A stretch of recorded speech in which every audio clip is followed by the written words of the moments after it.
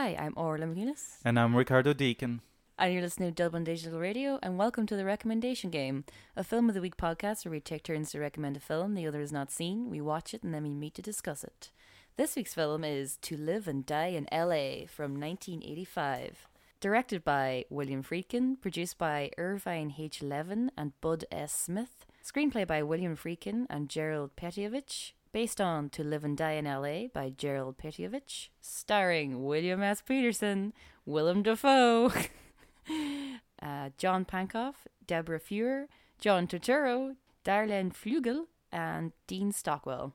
Music by Wang Chung, cinematography by Robbie Mueller, and edited by M. Scott Smith. And the synopsis is: when his longtime partner on the force is killed, reckless U.S. Secret Service agent Richard Chance vows revenge, setting out to nab dangerous counterfeit artist Eric Masters, along with his new straight-faced partner. Straight-faced? He doesn't take jokes kindly. Knock, knock. Go fuck yourself. Tom Hanks. Along with his new straight-laced partner, John Vukovich, Chance sets up a scheme to entrap Masters, resulting in the accidental death of an undercover officer. As Chance's desire for justice becomes an obsession, Vukovich questions the lawless methods he employs. It's a moral quandary. Dun dun dun. So, this week's film was picked by Ricardo. Yeah, baby. You just can't get enough of that Peterson. So, Ricardo, why did you pick this film? Well, because it's fucking awesome, that's why. I absolutely love this movie. And I watched this movie. And the first time that I watched it, I'm watching going like, this is a cookie cutter movie. It's like everything that I think it's going to happen in the movie is happening until it very much doesn't. And I love how cynical the movie is. Yeah. Like a reviewer called it Miami Vile instead of Miami Vice. Oh, I like that. That's Because very good. they said that he took everything out from Starsky and Hutch and Miami Vice All the and love. just added all the cynicism as possible. I love William Peterson's performance in this. We did give him shit for Manhunter. Yeah. But this performance is genius, I think. It is like very intense, and he sells the part. It is a part that he was born to play because he can't act anywhere else. But this is very, very on the money because it sells the beginning that you think he's going to be like the fucking Mel Gibson type kind of cop, you know, like Lethal Weapon, kind of like Shane Black kind of. Yeah. Cool. And But then with a heart of gold at the end of it. Yeah. no heart of gold there, just cynicism. Like as well, I know that you like French Connection, but the French Connection I don't think is as good as this because French Connection was a product of the 70s. This could not be made any other decade than the 80s. Yes. Everything about it. The fucking credits, the fucking God, color, lime and red. The credits. There are some like honking 80s like moments in this. The fucking... it's almost like a parody of the 80s. Yes. Which it kind of is intending sort of yeah. Everything is very intentional. Not in every way, I think. Because obviously there's some things you can't escape from the decade that you make it. But there are definitely a lot of things in this that it's like William Friedkin really going, this. You want 80s filmmaking? I'll give you fucking 80s film. It has, for my money, the best car chase in any movie ever made. Yeah. Like, it's like fucking Friedkin went like, because he had the low, making movies that were good but critically panned, like being reassessed over time, like Cruising and stuff. Yeah. But in this case, it's him going, oh, you liked my car chase? Fuck this is a fucking car chase. Yeah, and this made loads of money, didn't it? Yeah. Very and then he made successful. Sorcerer and it made no money, which is great. And Sorcerer is amazing so as well. But this, like, even, like, we'll get to the twist. It's not even like a twist, but it's something really unexpected in a movie like this that happens. I like the how violent the movie is because it's really taking that Hollywood story and then going like, no, but this is supposedly the real world kind of thing. Violence. Yes, is the way I would describe it. Everybody's incompetent in this movie. Oh yeah, There's not one competent person in this movie, no. And except possibly makes Masters. it amazing. Like not even Masters. He's like very bad at his job as well. It's like even how he goes around trying to threaten people and nobody's threatened by him. Yeah, and the one guy that ends up getting arrested could completely ruin everything. It's like, and it's that like last week we were talking about like movies that are populated by characters. It's like every character in this movie is also like it could be like the side character in any other movie as well. John Turturro is amazing. Oh my God. Like John Vukovic is great as well. Like Yeah. the straight laced partner, even like the fucking really cheesy like older dude with the guy that is literally a mustache. Like it's like what are you playing today? I'm getting too playing a old. mustache. I'm getting too old for this.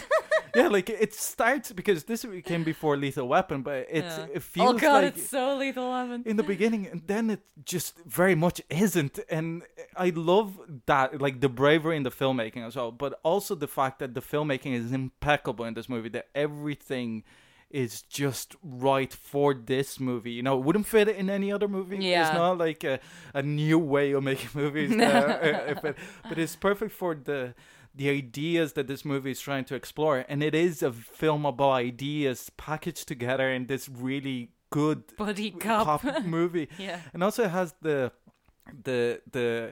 depth of the actual crimes that they're doing, that they're trying to chase, and how you pursue those crimes, because the guy that wrote it worked in the Secret Service.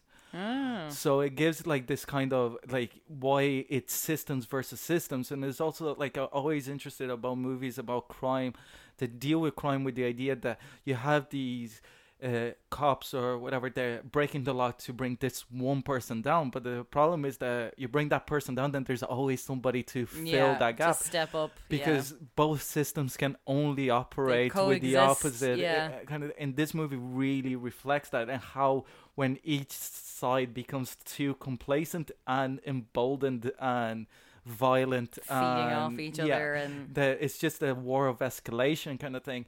And in the middle you have this world that this movie set in an actual world, because it really depicts LA very vividly, I feel. Yeah. And so it's like in that car chase, it just feels that like the movie is just going into the real world kind of thing. But but at the same time, because they're so incompetent, it's a point of the movie rather than like a detriment to the movie, that is that people that have those professions feel that they live in a separate world than the individuals that actually populate the world, you know? Yeah, they're protecting them, but they don't really live among them. Yes, exactly. Yeah. It's like superheroes kind of thing. And I think that that's very interesting. Especially the Secret Service in particular, because it's not advertised kind of their successes or their, you know, they're not cops. It's a different thing. Yeah, it's like money laundering. It's like, what's it called? The funny money.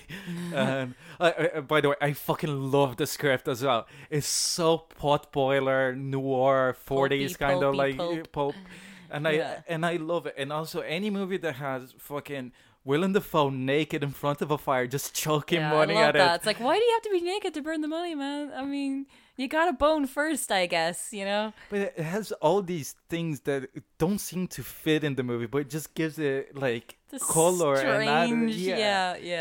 And like it is like a movie that feels much like Maximum Overdrive that I mentioned during the Postman, that it is like what would happen if cocaine became sentient and directed the movie.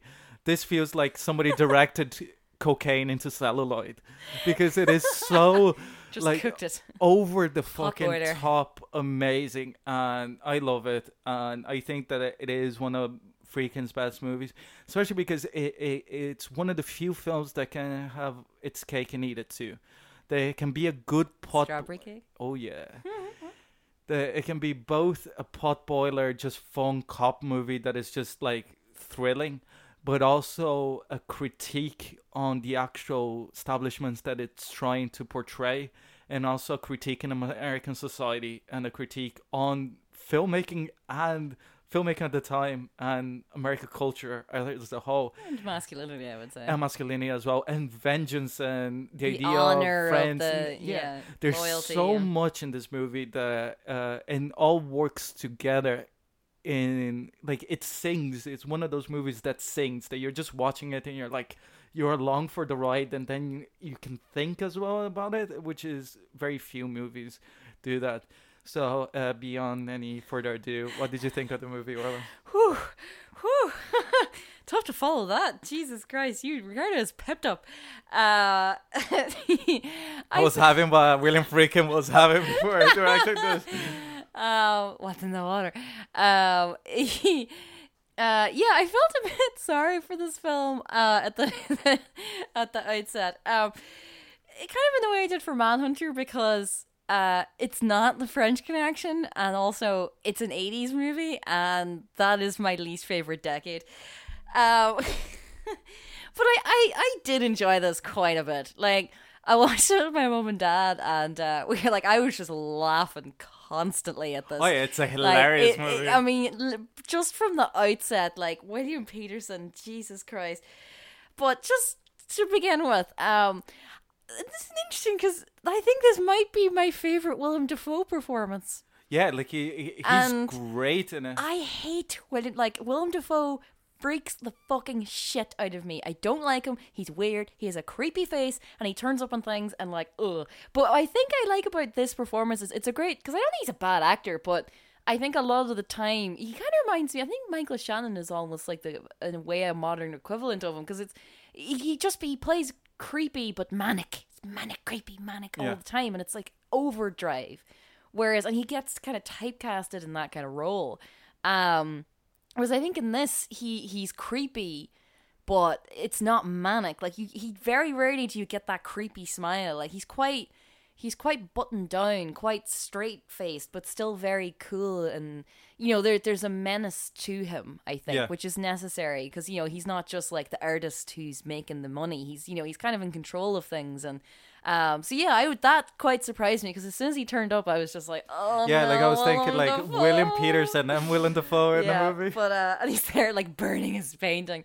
But I actually really like. So yeah, that very much surprised me. But I know comparing it to the French Connection is unfair for numerous reasons, and obviously I'm always gonna prefer the French Connection to this, but I do like it. What you said there is true, that you start watching it and you kind of think that like, oh, it's it's just a kind of like this stupid bloody cop movie, and like he's there in his ridiculous jeans, and like William Peterson has some of the best stances in this, like oh my god, like some of the Jesus Christ, like his whole manner and like presence, and because he does this thing where he kind of pops his hip. Because like, apparently William Peterson told him to imitate fucking Steve McQueen.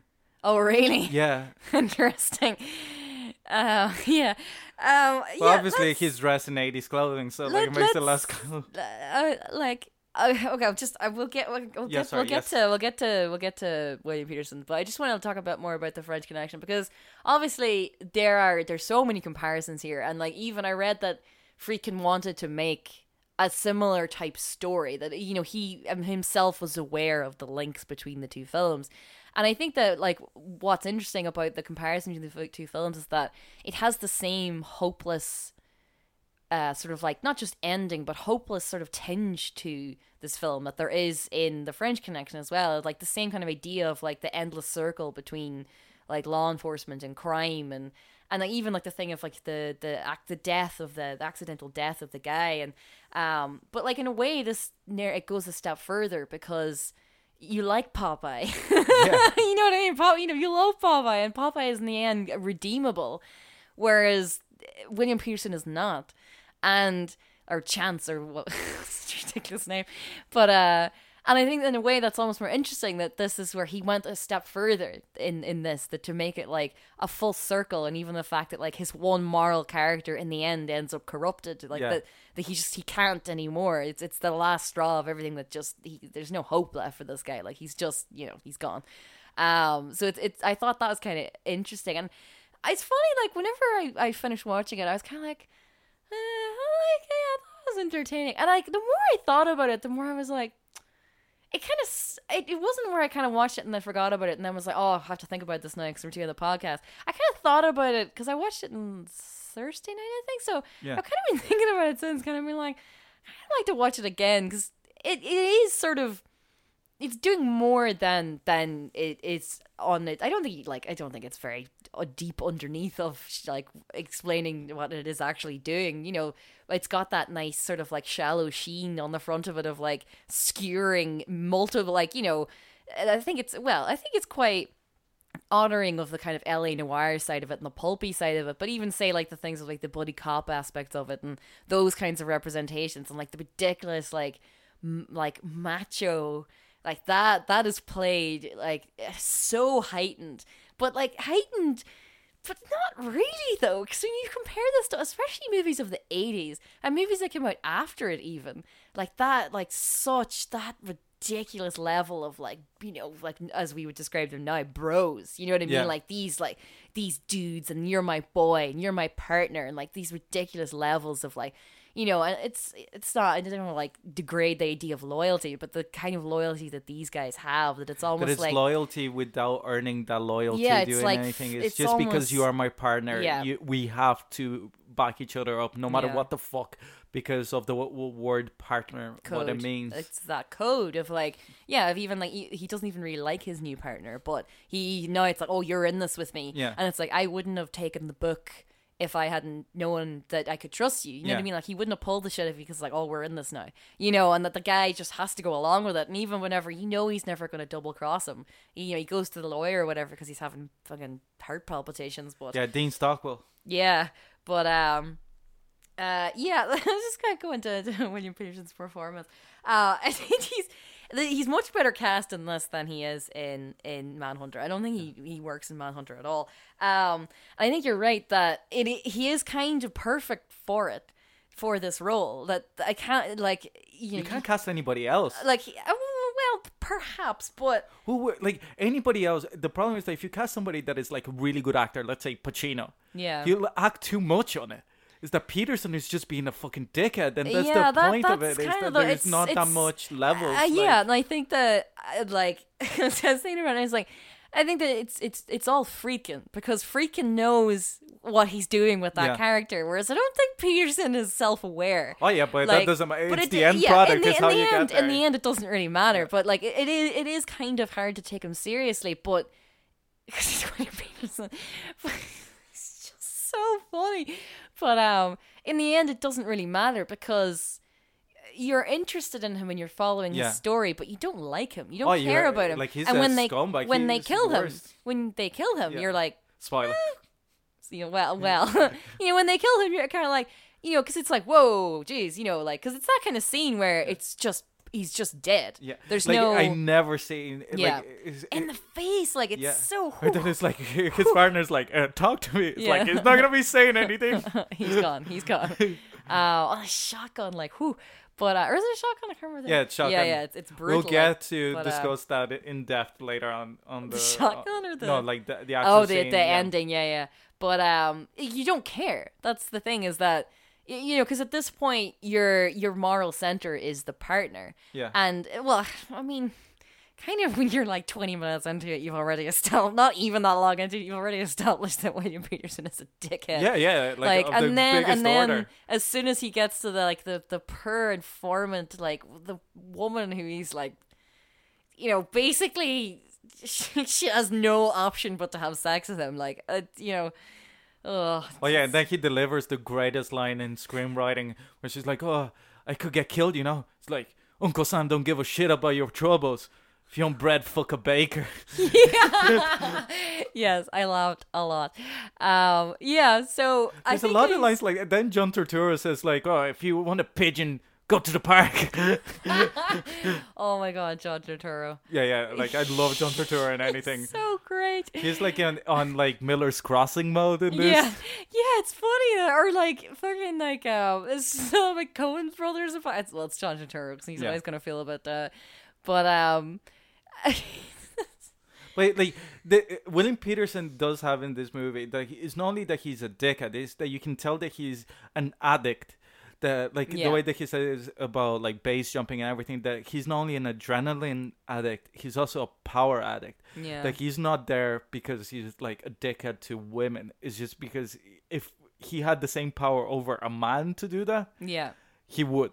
yeah, Like it's just that he likes having that power over people that way, yeah. and I think that makes him really interesting. And also the shape of the story, that it ends up being like cycles, that he became that because he had a partner that was off the book as well. Yeah. And then Vukovic passing it on. that it's like this cycle of and that happens over time. That is how that happens. Like that's how it's like the circle of, particularly obviously within LA law enforcement and like the obviously the very very very long and famous history of like the corruption involved there, of like how difficult it is to rid a department like that of corruption, because it is the endless cycle of it, and that like how do you, like, people who've been on the job for however long, and that's how they've built up their careers on doing things off the books, or everything's a bit shady but they get the job done kind of thing. How do you then come in and go, oh no, you've got to fill out these forms, and you gotta like how do you cure corruption when corruption to that point? I think that was one of the decisions that they had to deal with funny money, as they call it, which I love it. It's like, I don't care about gold, I care about the funny stuff. I was like, I love the script in this movie so much. It's ridiculous. Just the idea that it's kind of like a victimless crime. Yeah. That they're not chasing a serial killer or anything. It's that you're going to these extents just because, like, the fucking Treasury Department. Yeah, or even like like drugs or whatever. It's not, there's no like people on the street that are being destroyed by this. It's just like. And then you see also like degrading the social dollar connotation of how why the money actually exists. That is like they give it to like lower end communities, like the black community in Watts in this case. Yeah. To because they don't have a job or wages, so they live off funny money. And there's like the idea that you buy $100 and they give you 1,000 of good fake money. So like you're wasting your actual well-earned dollars to make more money, kind of like very easily. You understand how that economy works and how like that system operates. Versus, like, even how all this mechanism that is in the background that barely alluded to, like, of drops and everything. But that's why, like, I think that it benefits from the depth that I think the writer has. that side is interesting, but I do really like the fact that they show the process, because I love process and, like, watching things being made. And it kind of reminded me of Mr. Turner, actually, like the whole thing of like the entire process of him making the money, and like the care and the tension and when he blows into it and you see like the it just bleeds out, like it's just so interesting, like, and you get to see in all like the mixing of the colors and everything, and and also the fact that it's like on characters, talking about characters first, let's say. Yeah, the introduction of the characters is very interesting, I think. Yeah, for both parts. One, like fucking Peterson on the top of the bridge jumping, and you think, oh, he's gonna just be suicidal, like fucking Riggs in Lethal Weapon, but no, it's just like he's base jumping for a bet. And then comes in and then gives him the shittiest fishing pole ever. Oh my god! Yeah, and your man's like, "Oh yeah, looks great." So like they're making a point of making it the most cliche moment ever, and it's like even when he does, it's like you only had 2 days left of the job. I was watching my dad. I was just like, "Oh, they always only have 2 days left, don't they?" With like the ridiculous timestamps, like the timestamps. I was like, "What?" It looks like a fucking Casio watch style. Yeah, so overly dramatic, and it's like massive as well. Like it's over half the screen. It's like Tuesday, 2,200 hours. And then you have like Willem Dafoe's like face just comes in, and like he's like burning the painting, so young. But also like the fact between the two of them is that you can tell that they both could be doing something else. It's just like I feel like Willem Dafoe could be a painter. Like it's just he rather had the addiction of the thrill of committing crimes and being in the underworld. Like he prefers that world than the world of painting. Like when they go to interview the other artist that met Willem Dafoe in prison. Oh yeah. And he's like, oh, he was great, or he could like sell out any gallery if he wanted, but he just burns his paintings. And it's like somebody that enjoys doing the art for the sake of it, but really what he wants to focus in is being a criminal. Like it's just because he's an artist, being a funny money guy is the only way that he can be like a successful criminal. And showing, but he has like a pride for the product. Yeah, exactly. As well. Like showing how the extreme effort and care that he puts into making every one of those, and like even the thing of like where he washes them with the things like to rough the paper, and it's just so cool. And then it's that kind of like duality that Friedkin does very well. But going back to French Connection, Yeah. I think the French Connection is a movie very much of its time, the same way that this is. Yeah. But why I think this is more interesting and I like it more, perhaps French Connection is a more accomplished film. But this, for one, is fucking, like, I never seen a movie like this. Like, and still haven't. I've seen movies that try to do this a bit, but not commit as much as this does, you know? Like, the fact that it's, like, nobody's likable. There's, like, even perhaps the informant woman that sleeps with Peterson is likable, but she's not given enough to it's more that you just feel sorry for her than. But at the same time, you get into the sense that she also enjoys being part of the world because she misses Peterson as well. It's kind of like this thing of addictions of being able to leave.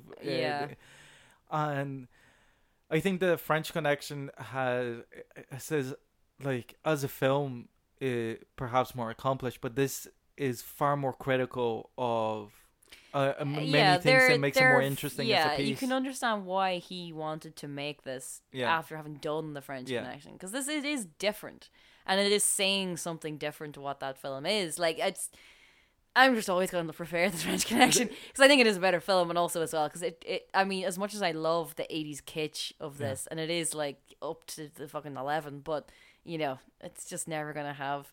But you could have only said it in LA as well. Of course. But we definitely have to talk about the car chases, because you did talk about them there, and that's obviously another connection with the French Connection. They're incredible. Like they have that same thing that the French Connection has, which you see so rarely in films. Even back then, whenever like there was, you know, they were done, you literally just had to drive. You know, there was no. You know, if there was no CGI, you know, you were literally just in the car, and you really feels really like you get the peril of this, you get the threat of it, you get the, like, especially whenever they're chasing or they're running away from after they kill the guy. Yeah, like that. I love it as well that it's the FBI accidentally kills your man because nobody's competent in this movie. No, nobody's competent in this movie. No, and the car, they're just pointing a gun at William Peterson, and then a car crashes into the car that they parked, and they shoot the informant. But the FBI don't even put it together afterwards. Of like, you know, it's the whole thing, and I'm glad that there's no kind of like where they had the kind of tribunal on. Where there's like the seniority comes in and kind of goes, so hold on, this happened and then this happened, you know what I mean? It's like there's none of that, like and I love the it kind as well of at the end that it's like, fallout. We looked out, if we had fucking totaled the car, there was no way of getting it fixed for it. He's like so happy that it's like how have you not totaled the car? That's what I don't get. But, and that shot of them going up the wrong way in the fucking freeway is insane. That freaked me out. I was just like, oh, mother of holy Jesus. Because that's it. It's like you really, really feel it. Yeah. Like, I think that Baby Driver has a modern example. Because I'm trying to think of like modern examples that are even like from that time that were able to get that where you really feel that you're in the freaking car. And I mean, this I suppose sort of like the anti-version of it that is Sicario, like where you have that, obviously it's not quite a car chase, but it's, you know, it's managing to do something that films just can't get. It's hard to do, but it's that proper threat of you really, really feel like they could catch them, and you feel that they're like all over them, like as in when they lose like, them and then they all pop up. It's like they're fucking everywhere, and like your man in the back seat is having heart attack, like he's having like he's absolutely losing the plot. But at stages he's like, it's what I love that both of them are like, at one stage even William Peterson, it looks like he goes like, we're in the shit right now. And then he goes back to the adrenaline junkie. But Vukovic in the back, he's like having like fucking 20 emotions at the same time. It's like he's like fucking crying, going like, oh god, and like he's like, we lost, oh no, they're all over, like nearly crying. It's like we're gonna, you know, we're gonna die, or else like this is our lives over anyways because our careers are over. Like it's like. Oh, it's just. I love it that after all of that, when he goes back to the informant's gap, he's like clockwork. Oh my God. The money. Or like even the way that he opens the case, like just smashing it off the bridge. I love that. It's like, oh yeah, if it smells funny, we just bail. And it's like, you did not bail when you should have bailed. Like, oh, for God's sake. Oh god, and like how long it takes him to get the thing open. Yeah, like, and you can see it kind of opening. You can tell that, like, as an actor, he's like, I thought there was gonna be 2 times, and but like the book opens like perfectly, and then it's like even like Vukovic, he's already losing the plot where like your man gets killed. He's like, he died. Oh my god, he literally just that like he has that 1 second of where he's allowed to kind of be like, oh my god, then it's like right now we're in the going. shit now, yeah. Yeah, it's like okay, focus. But I think that the car chase also has a far more integral part to the body of this movie than French Connection has. That it's something that is like any film that has like big set pieces struggles to do. That is like struggles to maintain the set piece to be part of the storytelling. Yeah, rather than it just being there for the sake of action. And throughout the storytelling, let's say French Connection and Bullet, for example. That's why I think this is a better car chase. That's a good point. Is that once the car chase starts, it's like just the thrill of getting to the end. Here within the chase, you're getting like character beats and everything within, not losing anything of this kind of insanity. I dislike big action set pieces because they are just almost always like universally, particularly within the Marvel universe, it's like, oh, it's the big set piece now. And they go on forever. Yeah, we finished the plot. Now we're gonna have a set piece, and then we're gonna talk for a bit. Yeah, exactly. It's like it's just, and you get tired of it very, very quickly, and as well because you never feel the peril for your characters. Whereas in this, it really, really feels like they could die or they could be caught. Like there's no. And even if they within this film, if they had been caught right in the middle, you would have been like, well, it's like. It never at any point feels like you're like, oh no, but these are our heroes. Yeah. They're going to make it out. There's another 10 movies down the line. Yeah, there's a huge threat throughout this movie that it kind of pays off when fucking Peterson, when Chance bites the bullet in the face. And like, I think that is one of the most amazing moments of filmmaking because there was nothing like it before. And there's been things like after there's like a scene in Terminator Sarah Connor's Chronicle that does similarly, which is very good. But never like even nowadays, no movie has the balls to kill off a character that way. Like perhaps Plays Beyond the Pines, perhaps. But that kind of... No, it does happen. It happens more in TV, to be fair. Like yeah, but like there's always like a bit of music. There's always a bit of something. It's not like that. No, hold on. There's another example that we're forgetting here. That it just goes pop, dead.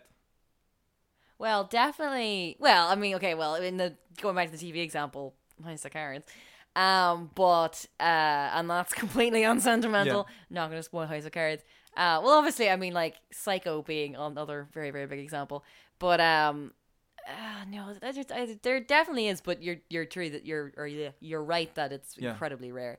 It's and where it falls in the movie as well, that it's not that, say, like in the case of Psycho, where the rest of the plot unfolds because of her death. Yeah, this is literally like he just dies, and it's like, well. Yeah, but Psycho is like heightened, like that you have like the moment before she dies, that she like when this is scary because the curtain's gonna go. Here's like when you're thinking that you're gonna lead up to another action scene, it just fucking happens. Like the dude is just, I'm gonna cuff you, and then you think, something is gonna go wrong. They're gonna like it, and we're gonna have to chase you, and then. Just boom in the face, and then even Vukovic doesn't know what the fuck to do, just leaves the guys to go because he's like the audience, like when that happened the first time that I watched it, was like, what? Yeah. That just happened? Kind of like, whoa, Jesus, they killed him. Yeah, like, and like they very much kill him. Like, yeah. There's no, and he doesn't get it, like where it's like. Like when in the belly or whatever, where it's like, oh, he might make it, maybe. In the kind of like Bud White kind of way, like where, he's still gonna get to go to Arizona. The Gay Perry kind of thing. Yeah, exactly. Yeah, exactly. Like, I think that the Shane Black is definitely a good reference here as well. Obviously, because they're coming from the same fucking base, like Raymond Chandler kind of Paul Boiler. Yeah.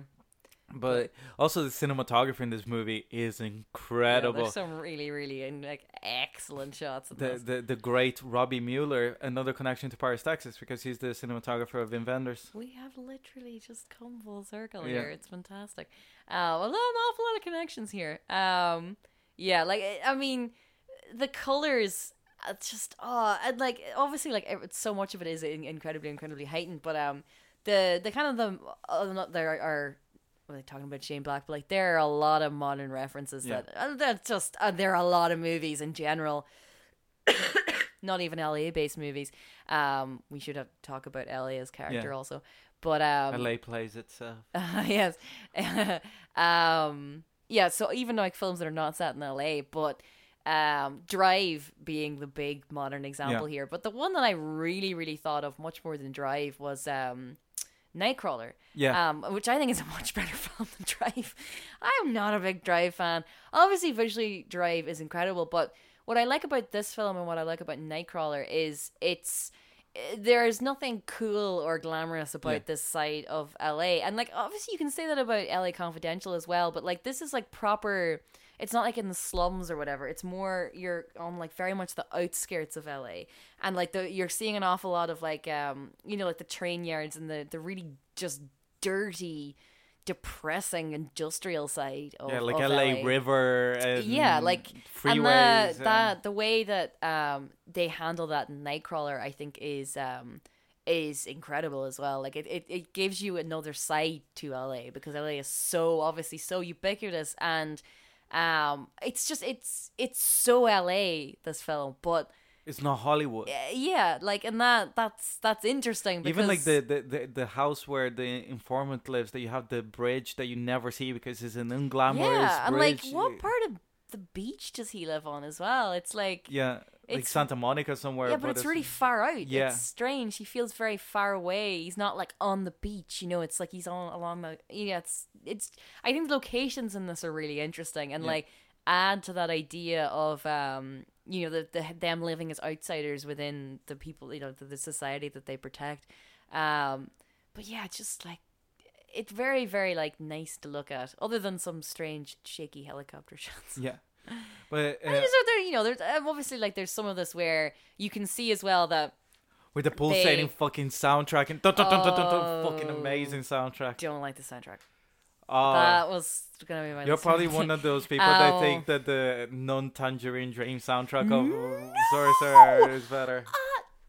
Sorry, I thought you were gonna say that it was terrible. No, oh my god, the soundtrack to Sorcerer is amazing. Totally doesn't fit the movie, but it's amazing. Like, come on now.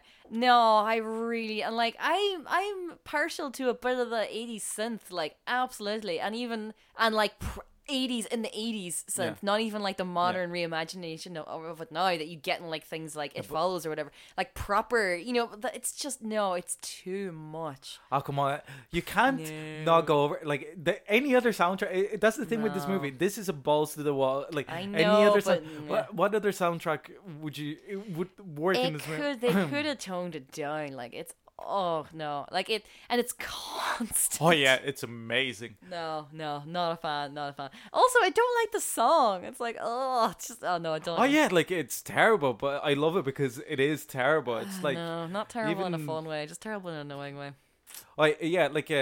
Just to say, not to get into very hot water, the opening scene has very different connotations nowadays. The fucking terrorist I jumping forgot off. about that. Yeah, it's very different connotations. Yeah, it's funny because I read that like Friedkin had originally gone in to edit it and then decided that he needed that at the start, and the whole point of it was not to give a kind of a like because obviously like, things were like that. There were an awful lot of in the 80s, like Reagan obviously had an awful lot of threats against his life, but so it was, I think the reason why they had included that was to show the variety of his job. Yeah. That, like one day they were doing this, the next, that it was this strange kind of like, that he had no real fixed point or whatever, that they weren't really saying anything political with it. As far as I know anyways, and it's like, you look at that now and you're like, yeah. Also, like the 80s is when like airlines were getting hijacked and everything. Yeah, so there's so much domestic terrorism in the 80s. It was like ridiculous. But Oklahoma was in the 80s or 90s. I think it was in 90s Oklahoma, wasn't it? No, that's the 90s, I'm pretty sure. Yeah. Yeah, no, it's the 90s. Yeah, well, it's us, we could be wrong. But yeah, it's like the interesting backdrop, but it's not obviously like that's not the it's not that's only one tiny thing of it. It's not really his main focus here, but it is interesting looking at that particularly because it is like badly handled, but not within that film, if you know what I mean. But it's just like no, you look I at think it it's and you're just like, oh. like where the world went, kind of thing. Like it would be problematic to begin with. Yeah, but it's mainly because as well it's obviously the only Muslim person in the fucking movie. Yeah, it's a very white movie. Let's be clear. It's, no. No, it is like not in fairness, but it's like a problem with fucking Freakin' now. It has been like that he fucking makes a movie in Central America and none of the fucking characters is a color. So like I like Friedkin, but at the same time, you call it as it like fucking Killer Joe is set in Detroit, and there's not a single black character in the movie. I warmed a little extra to Friedkin, not just because the man has the best voice. Oh my god! Do yourself a favor and look up interviews with him because he's amazing. His interview with Mark Maron is really good. Oh really? Until he starts getting into a lot of religion because he's very religious, which surprised me quite a bit considering that he did The Exorcist and this. Because how can anybody have like hope in the world as a religious person and make this movie? This is like so cynical. It's a black-hearted movie, and I like it for that. Like people are like saying, complained about it, saying that it's like that's what the movie is trying to do and what it's doing. It makes you have the conversation of why the world shouldn't be this way. Yeah, but it is this way. Is that you're just thinking that like you're just putting your own values of what the world should be versus the idea of a world that doesn't exist, that is being presented ultra stylistically as a point not to for you to confuse it as an idea of the real world. You're living in LA of the movie, not LA of the world. Friedkin's world, as it were. Yeah. Going back to locations that you were saying, like I fucking love the strip club that is in an old dine-in, drive-in. Oh yeah. And it's like just the girls, new girls after 11, like so we went in and I was like, oh, it must be after 11. It's so interesting nudity and sex scenes in this. Like it's just like oh yeah, that you can. I forgot that you could see his schlong. The silhouette of his little penis. I was like, oh, that's interesting. And like so it's such a like fucked up scene. It made me think of The Conformist as well, because it's like it's got that like sexy kind of 80s lighting, you know, where it's like silhouettes because it's the 80s, you gotta have silhouettes. You're like half expecting fucking Careless Whisper you know, and there are candles in the corner like but at the same time like it's so fucked because it's like that whole entire horrible seedy relationship, and like you're just expecting to see like a neon like sign outside, you know. But and then you also have like the whole sexuality between Willem Dafoe and his missus and like her weird lesbian kind of thing. That was a bit. I didn't really get that. Like, well, like all of that is part of the idea of you know how we were talking about the Postman, the big dick complex. Yes. That this is the same. It's like that they're like in their ideas. It's like. Never gave make it into that episode. I don't know if that discussion. Okay, actually, you might have to give context to that because I can't remember. Context is that like in the Postman, there is a description that General Bethlehem tried to have sex with Williams like a million times, and he couldn't. Yeah, so have he's sex, just so overcompensating. Yeah, so like this is the same with Defoe and Peterson, that they use sex as a power tool, and I think that there's something after watching many times this movie, there's something that he has on Willem Dafoe has on the girlfriend, including the tapes that he tapes their sex, that the way that he shows up and goes, that she really cares about that though, the tapes though. I think that she doesn't care in the sense of like of being like an emotional thing of like he's dead now kind of thing. I think that but they them getting out and kind of thing. I don't think she cares about that. I think it's more that she's playing it down the same way that she plays everything else down. But I think that like because my feeling is that she's a lesbian. Yeah. clearly, obviously, because Well, of the end of the she movie. gets her happy ending. But so. not like being even bisexual. Is that like Masters is using her in that kind of like male power trip of even a lesbian fucking digs me, kind of thing. But he has something on her because of the way that she goes into the deals with him. And that she's almost like she feels like a tool in scenes, like not a tool that she feels like a character, but he uses her as a tool in everything. Like when she goes into I don't know. It doesn't. I don't think that in those scenes it feels like she is powerless or that that she's been held there by something that he has on her. It doesn't. Yeah. I don't know. To me, it feels like she's a bit like him, where she's like feeding off the whole thing. Like her attitude.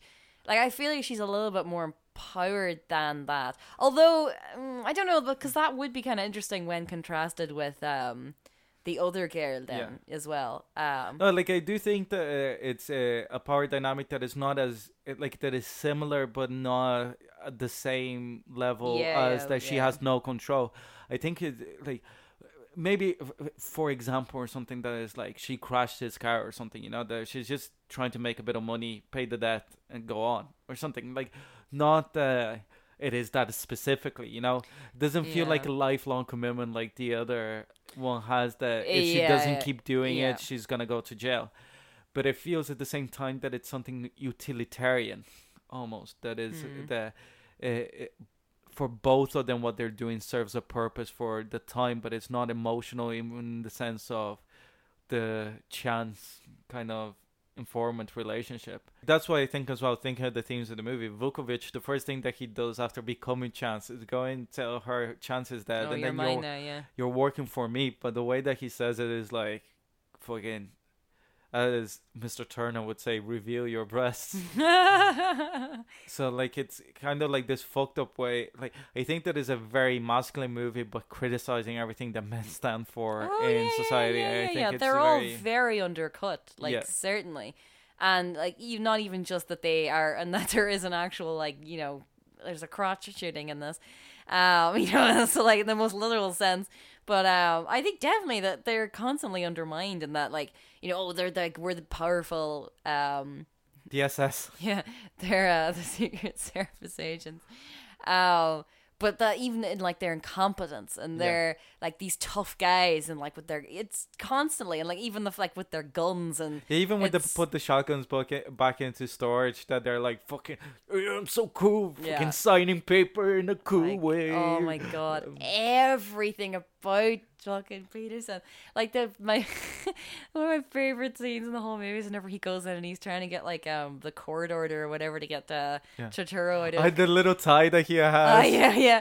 But he's standing and obviously the audience can't see me, but he's standing in the doorway and he just has this thing where he kind of pops his hip out and there's like the hand and the hip and he's wearing his like 80s mom jeans and like it's just like I read as well that Friedkin really wanted him because he's really athletic. Yeah. So and you really see that he did like most of his own stunts. Oh, when he runs, there is not a movie running. Like you can tell that like they can't keep up with him. He was a football player apparently, and he has a kind of an interesting physique, I think.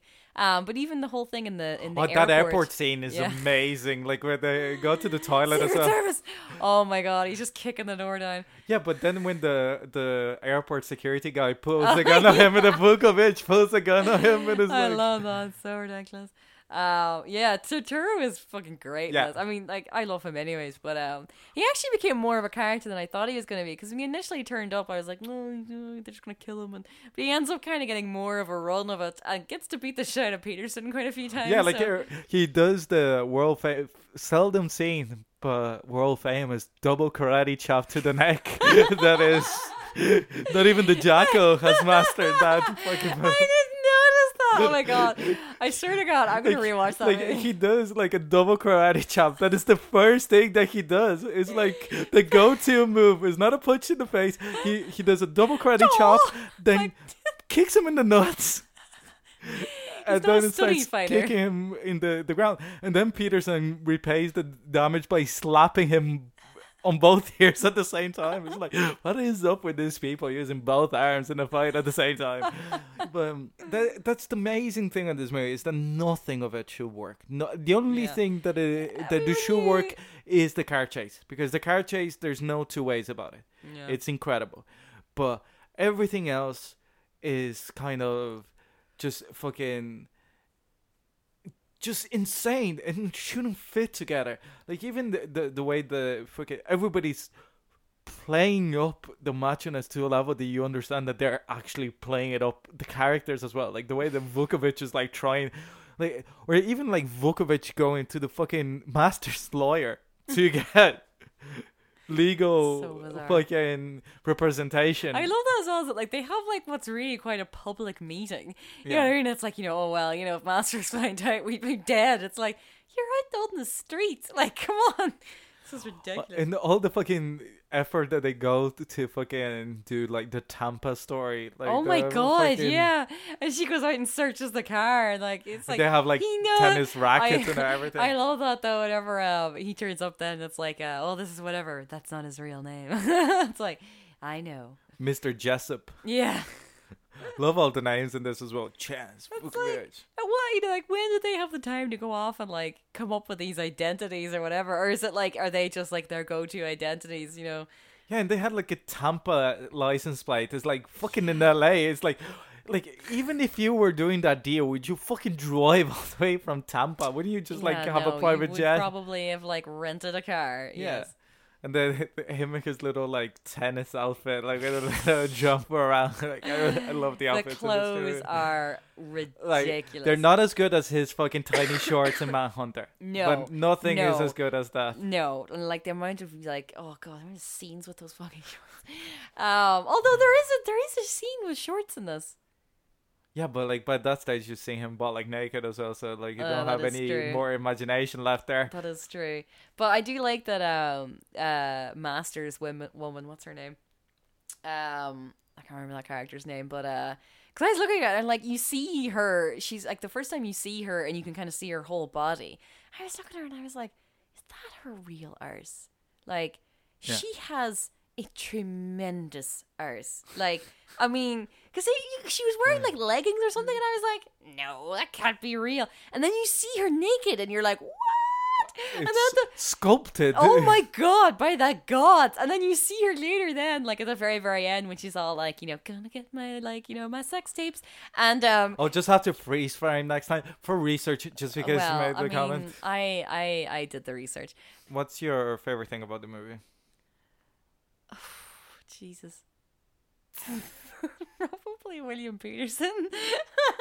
Just because the thing about him is that like, even though you can't take him seriously and he's just such a ridiculous man, he's quite magnetic. Like, I don't think he is in Manhunter, but I think he is in this, and you can kind of see why you freaking picked him. Like, not just because he kind of fits that role, but he has a certain you like, he's very watchable. Yeah. And he is very like, he just has that particular body of an 80s, he doesn't, no one looks like that now. Yeah. You know what I mean? And like watching it, it's just, he's very, very, very watchable. Like very small torso, long legs. Yeah, you know what I mean? And like the jeans and oh my god. But it's a very intense and very like put together, and it's like, I do agree, like his performance is like it's like, you watch this Manhunter's, like Manhunter is a movie that I love dearly, but I can't say that Peterson is great in it. But this movie, he's great in it. For the movie. For the movie, yeah, but that's why you need you don't need like somebody to like fucking like if you put Marlon Brando in a different movie doing the fucking performance of Don Corleone, like it's not the right performance. Like if you put fucking like Marlon Brando as Don Corleone in Airplane is not the fucking right performance, even though like Leslie Nielsen is better. That would have been hilarious. Yeah. What's your favorite thing? I think is the cynicism. It has to be like, there's very few movies that like really give you there's no cracks of light that shine through this movie. Yeah, it's just like, it's not Shane Black. Yeah, there's always something within a Shane Black to that's why it's claw like, back a little bit of. But even like the way like when Vukovic is losing the plot in the car chase. It's not like that he's losing the plot in a Shane Black movie, like fucking Mortal going, oh, I can't believe this is happening, whatever. It's like he's losing his plot completely. Man, and like for the time he's in the bar and he's calling him and the dude is sweating and like he's gone. Or like even the bars that they go to is amazing. Like the bar that they're like having last orders there, you just open the door and it's like that kind of a LA bar that is just the bar and then a roll of seats and that's it. You know, like that tiny kind of dive bar. I love that. But yeah, like because of what criticism he's making, there's a difference between making a cynical movie about themes that are supposed to be about hope, whatever. Is that like if you're gonna make a movie about this type of topic, using the cynicism is actually quite interesting and actually forward thinking and an actual point on society. And I think that like what I was saying earlier, the people criticizing it for its cynicism is just complaining about how the world should be rather than how the world is. What's your least favorite thing? Soundtrack. I felt it was coming. Yeah, because I mean I have other problems with it. Like I don't like it as much as you do, but I definitely would want to watch it again. But oh god, the soundtrack just annoyed the shit out of me. Like as ironically used as it is, it's just no, I couldn't warm to that at all now. What's your least favorite thing? Maybe the very final shot when it's like goes back to like slow motion freeze frame of William Peterson getting out of his shitty pickup truck. That was really weird. Yeah. What was that? And only for like a second. Yeah, because there's other flashbacks, like really like quick shots that comes into the movie, but this one like really is the only one that doesn't sit. And probably that's the one. Like you could say that like the final showdown between Vukovic and Masters is really... the fire is a bit silly. Yeah, but... Also, no, actually... I love that the fact that, like, fucking Masters... Like, that's what I was going to say, that many people will complain that it's kind of, like, anticlimactic, especially after that car chase scene. But I kind of love it that, like, fucking Masters is so, like, oh yeah, I punched him once, so there's a fire, I'm going to just throw a load of paper on top of him, like, he's just going to die. No problem. I love how, like... Even Masters is like fucking incredibly in the end. Because even the things that are bad in this movie, like it's in this movie, it's like is that everything it's so heightened that you don't know which part is bad or which part is just bollocks, balls to the wall crazy. It's kind of hard to separate, really. Yeah. What's working and what is just ridiculous. Well, all works, no matter which way it got there. But yeah, like I really, really liked it, and I hope that you enjoyed watching it because I definitely did. It was a risky one because even though you like Friedkin, it's like Peterson and Dafoe. I like Friedkin, yeah, and like that's why I wanted to say that I was actually very surprised by Dafoe. And like he is so young and like weird and sleek and doesn't have like the strange mouth that he see. I mean, like even whenever you see him and say fucking Born on the 4th of July, which is 4 years later, he looks like he's aged a decade. Yeah. Like obviously he's supposed to look shit, but Jesus, he is like clean and I love as well that it's like all this. about the reputation. It's like I'm an easy guy to find. I'm here 5 days a week. Yeah. It's like nobody has killed the me gym. kind of thing. That's it. He's in the fucking gym and he's wearing the little shorts. Oh yeah, okay. They're doing like lift ups, like having the meeting lifting shit. Oh my god, I love that. Like, gotta keep fit. It's the 80s. Yeah, I can't imagine Popeye having meetings in a fucking gym. So Orla, where can they find us? Well, that was To Live and Die in LA. Yes. That was To Live and Die in LA. You can find us on Twitter at The Rec Game. You can find us on Facebook, The Recommendation Game. You can email us at therecommendationgame@gmail.com. And you can also find us on the Dublin Digital Radio Mixcloud, which Orla did update. And it's been a busy few weeks. And you can also donate to Independent Irish Radio on the Dublin Digital Radio Patreon. What's next week's film? Next week's film is Get Out from... Get Out. 20... Are we doing Get Out? 17? Yeah, I think so. It's probably your most recent pick, yeah. Yeah, I think so. Yeah, because I'm thinking other than that would have been Patterson, The Handmaiden. We'll peel off Get Out. Got it. Funny. Thank you. I know it's funny when you have to say funny instead of laughing. Yeah, I know. Hey now, don't you be knocking Joshua Molina. Uh, I'm so the Hershey of this. Rishi? Rishi. Yes. The H is silent. Anyways, I was Orla McGinnis. I was Icardo Deacon. The R is silent. Thanks for listening. See you next week.